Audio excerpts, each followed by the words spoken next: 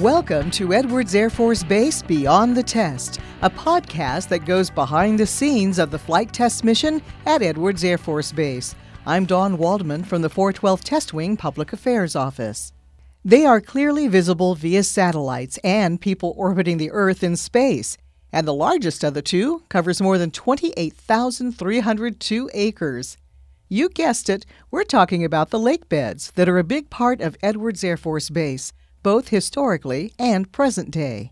And here to lead today's conversation is the airfield manager of Edwards Air Force Base, Mr. Dave Sampson of the 412th OSS. So Dave, is it safe to say that Edwards Air Force Base is here because of the Rogers and Rosamond dry lake beds? Absolutely. It was first established here back in the 30s by Hap Ronald from, at that time, March Army Air Base. He wanted to establish a bombing and gunnery range out here, and he's famous for the saying that the lake beds, or the Muroc Lake Bed, it was as it was known back then, was God's gift to the Army Air Corps. So yes, absolutely, we're here because of the lake bed. Well, back then there were no paved runways, and they did everything on the lake beds, from working to living on it. At the start, there was nothing but a tent city on the east shore of the lake bed, and there was a runway established on the lake bed. I think it might have even been lighted because I've seen some little light fixtures actually on the east lake bed where this runway would have been, and there's also a tetrahedron wind direction indicator for the runway right there on the lakeshore. Well, speaking of the runways, airfield management has to conduct mandatory checks of each runway every day. Recently, I had the awesome opportunity to accompany you on an inspection of all the runways. Let's take a listen. We're standing on the historic Rogers Lake Bed, which is a special access area, and while we're here for the purpose of conducting the daily inspections, I thought, Dave, we can have a little chat while we're out here and enjoy the nice panoramic view. Sure. Okay, so first of all, how many runways do we currently have at Edwards, and where are they located? Well, we're down to only 15 now. We've got 4 paved runways, North Base, Main Base, and South Base, and then the rest of them are on either Rogers Lake Bed or Rosamond Lake Bed. One is out on Rosamond, and then all the rest of them are on Rogers. Okay, now how many of those lake beds are concrete, and how many are lake bed? All the paved ones, Main Base, it's got one concrete and one asphalt runway. South Base is the old first paved in World War II concrete runway, and then North Base is kind of composite. It's concrete and asphalt. And the rest are all lake beds? The rest are all lake beds, yeah. Okay. Now, the lake beds, though, aren't they the longest of the runways that we have? Yes, the longest one we currently have is 29,000 feet, Lake Bed Runway 1533. We used to have a longer one than that, 1735, that was 49,000 feet long. But that's been let go for a couple of decades now. Why do you let it go? The lake beds really suffered from drought and also having the aquifer under the lake bed pumped out. So the South Lake Bed, where most of 1735 used to lie, has really suffered a lot from the aquifer pumping. But with the drought, we get more potholes, more fissures, more damage to the lake bed material itself. So we've actually reduced the number of runways kind of as a result of that. Okay. Now, we know this is a huge airfield, but how does it compare to an airport others may be familiar with, such as LAX? Well, LAX, in terms of size, the whole thing would probably fit in one corner of the South Lake Bed. They've got 4 runways. I think their longest one is, the shortest one is almost 9,000 feet, and I think their longest one is either close to 12 or 13,000 feet. So our big paved runways, 15,000 feet by 300 wide, so that is a mighty big runway. Definitely. It's a lot to take care of, too, from airfield management. Indeed it is. It's incredible to have this opportunity to stand on the Rogers Lake Bed and realize that the X-15, the space shuttles, and so much more has touched down on this massive dry lake. When we come back, we'll talk about why we land on it and the serious threats that affect it. Welcome back to Edwards Beyond the Test. Our guest today is Dave Sampson, who is the airfield manager for Edwards Air Force Base.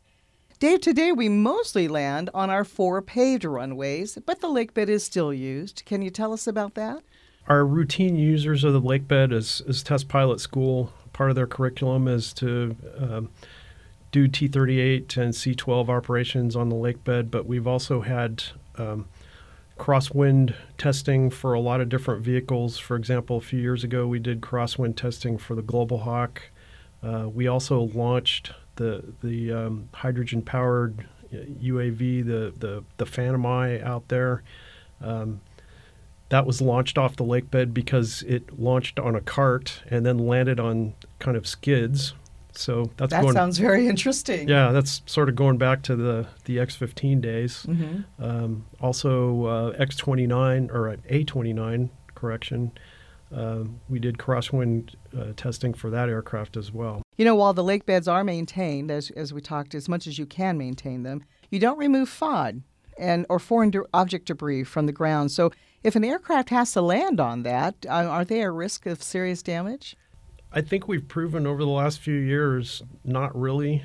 You know, it's kind of ironic how we collect everything off of the paved surfaces on the airfield, but like you said, we don't do any debris mitigation on the lake bed at all. So, you know, there have been times when we've purposefully landed F-16s on the lake bed. We had the main base runway go out of limits for wind one day, and we recovered a 4-ship on one of the lake bed runways. And the key is once the aircraft lands, if they can remain in idle and keep taxiing, then they're good to go. But if they got to bump up the power to keep moving, then they have to shut down in place, or else they're going to suck in a bunch of debris from the lake bed. Oh, I see. So if that happens, you just tow them in? Right. Okay. Wow, that's interesting. And does that affect most all our aircraft that way? The F-16 is the most FOD prone just because of the location of the intake. But I've seen C-12s, T-38s, F-16s, F-15s, just about everything in the inventory at one time land on the lake bed. When we were out on the runways the other day, I noticed that there were very few objects around them. You know, you had mentioned that your team has been working very hard to remove old, non-used items, for instance, from the Space Shuttle program days and so on. Right. When the shuttle program ended, there was some infrastructure on the lake bed. There were some weather sensors, some approach lights, and some generators that went along with those, and those were pretty much removed by NASA right after the program ended. But on main base, around the 2 main base runways, we've had shuttle infrastructure that was abandoned there for the last 10 years or so since the last shuttle landing. And so obviously these are nothing but obstructions now that somebody can hit on the airfield. But this year we've been fortunate to get some money from NASA to get all of that stuff removed, and that's removing risk from what the pilots and air crews have to do out there on the flight line every day. Well, let's talk about the maintenance of the lake bed. You know, the other day you said Mother Nature was the best maintainer by providing much needed rain.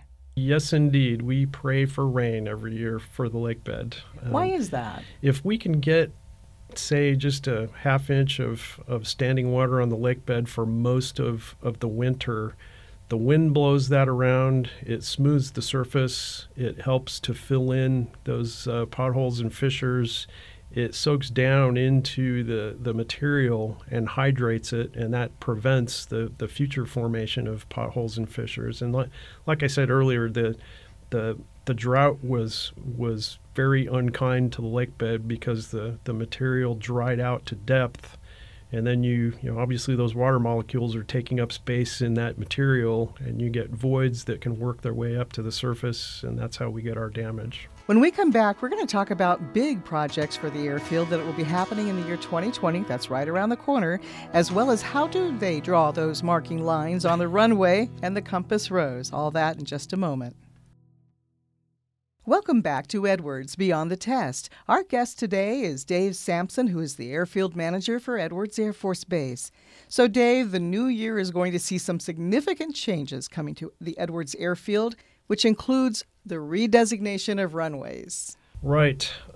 Actually, here at the beginning of December, we're going to be changing the main base and south base runway designations. So the two main base runways are going to go from 422 to 523.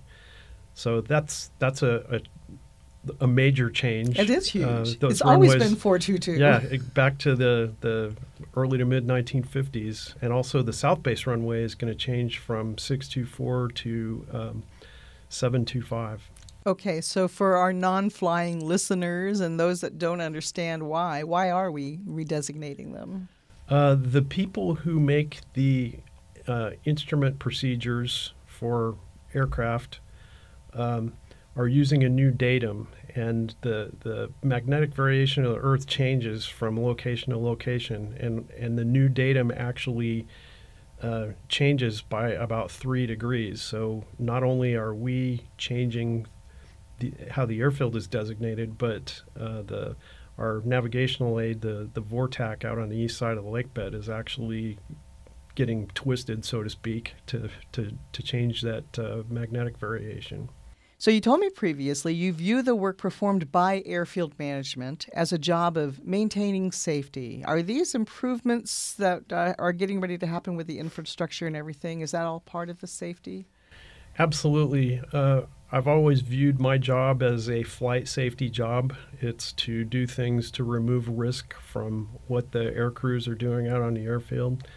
So in the next year, we've got a couple of big pavement projects that are going to replace pavement at Taxiway Charlie, which is the main taxiway that goes out to the departure ends, or the approach ends rather, of what's now the runway 22 runways.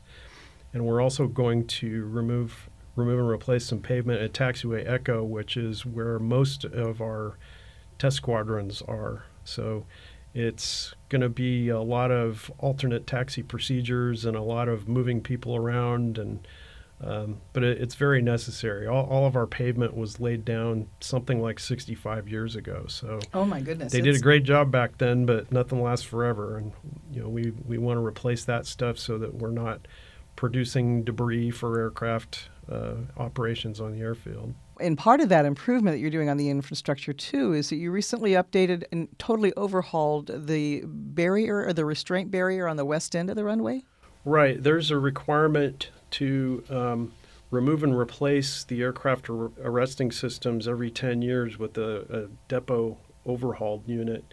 And just to put in a big plug for our civil engineering folks, they worked all this previous weekend to remove the energy absorbers, which are the two big pieces of equipment on either side of the runway, and the fair lead beams, which are components of the arresting system.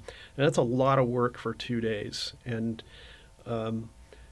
we've never been able to manage that before. But these guys did. They did a super job. And then first thing on Monday morning, we got a F-16 from the 416th Test Squadron to do a certification engagement where they actually speed up and drop their hook and engage the arresting system, pick up the cable, and that certifies the system for use that it does in fact work. That's awesome. That is awesome. And to do it that quickly. Because you never know what you're going to find when you start digging in that old concrete that's under there. The last time we did something like this, we found the concrete bed that was under the big heavy machinery in the barrier shacks actually had to be replaced. So that took us something like a month. So obviously 2 days is kind of a minor miracle, but those guys did a great job and pulled it off. On the ends of the runway, there is lots of rubber down on the runway, and you have to remove that as well for safety reasons because of the accumulation of it gets dangerous. But you told me something very interesting. You do not use chemicals in the removal of that. Right. It's just done using pressurized water. It's a purpose-built machine that blasts the rubber off of the surface and then sucks it back up again. And there's kind of an art form to this. You have to use just the right pressure to remove the rubber from the surface. If you use too much pressure, you actually abrade the concrete because it's so powerful. So we do this every 6 months. The two basic reasons for rubber removal is one, the rubber obscures the runway markings, and the other is that the rubber laid across the runway surface it degrades the friction characteristics of the runway. So in rain, it can cause steering problems or braking problems for aircraft. So Dave, now you have to answer the big question. Just how are the marking lines put down and maintained on the dry lake beds? On the lake bed, it's actually very simple. We use an oil truck, just like what is used for asphalt roads, to apply oil, and we set the spreader bars for 8 feet wide. All of the lake bed runway sidelines are 8 feet wide. All of the runways are 300 feet wide. So, and the oil we use is kind of it's an environmentally friendly mixture. So once upon a time, they used to use probably old engine oil or something like that, and that stuff was very durable. The stuff we have now, if we get a good winter, we actually lose a lot of it and have to completely reapply the markings. Wow, but it's more environmentally safe. Yes. That's a lot of stuff. I mean, a lot of oil to have 8 feet wide? Yeah, it's a lot of oil, and I forget how many. It's literally tons of oil if you consider all of the markings on the lake bed, the flyby line, the compass rose, all of those markings. Well, before I let you go, Dave, we should say that you are a retired Air Force Lieutenant Colonel, and you previously served here at Edwards. You told me that as you departed Edwards at the end of an assignment, you once stated that it would be cool to come back and be the airfield manager. Well, here you are in your dream job. But Dave, tell us, what is it that excites you about working every day at the center of the aerospace testing universe? Well, it's, first of all, and I know this may sound corny, but I first joined the Air Force in 1981. I retired from active duty in 2008. It's really great to still be able to serve, to be here and to serve the United States Air Force and be working for something that's greater than myself. Plus, just the achievements that this place has had over the years and continues to have, and our contributions to the warfighter to produce more weapons to put in their hands and to make aerospace history at Edwards, it's really cool to be part of that. It's hard to put it any other way. Many thanks to today's guest, Dave Sampson, for taking time out to share his story and taking us beyond the test. We invite our listeners to submit their suggestions for future episodes by sending us an email at beyondtest@412tw.us. Thanks to all for joining us. I'm Dawn Waldman for Edwards Beyond the Test.